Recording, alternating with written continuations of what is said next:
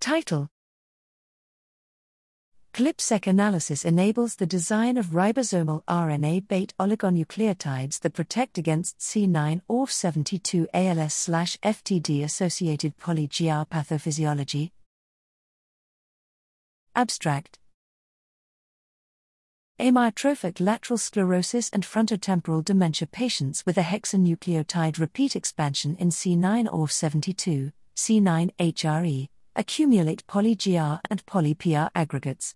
The pathogenicity of these arginine-rich dipeptide repeats, DPRs, is thought to be driven by their propensity to bind to low-complexity domains of multivalent proteins. However, the ability of DPRs to bind native RNA and the significance of this interaction remains unclear.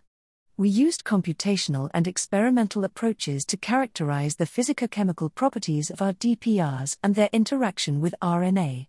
We find that poly-GR predominantly binds ribosomal RNA, RNA, in cells and exhibits an interaction that is predicted to be energetically stronger than that for associated ribosomal proteins.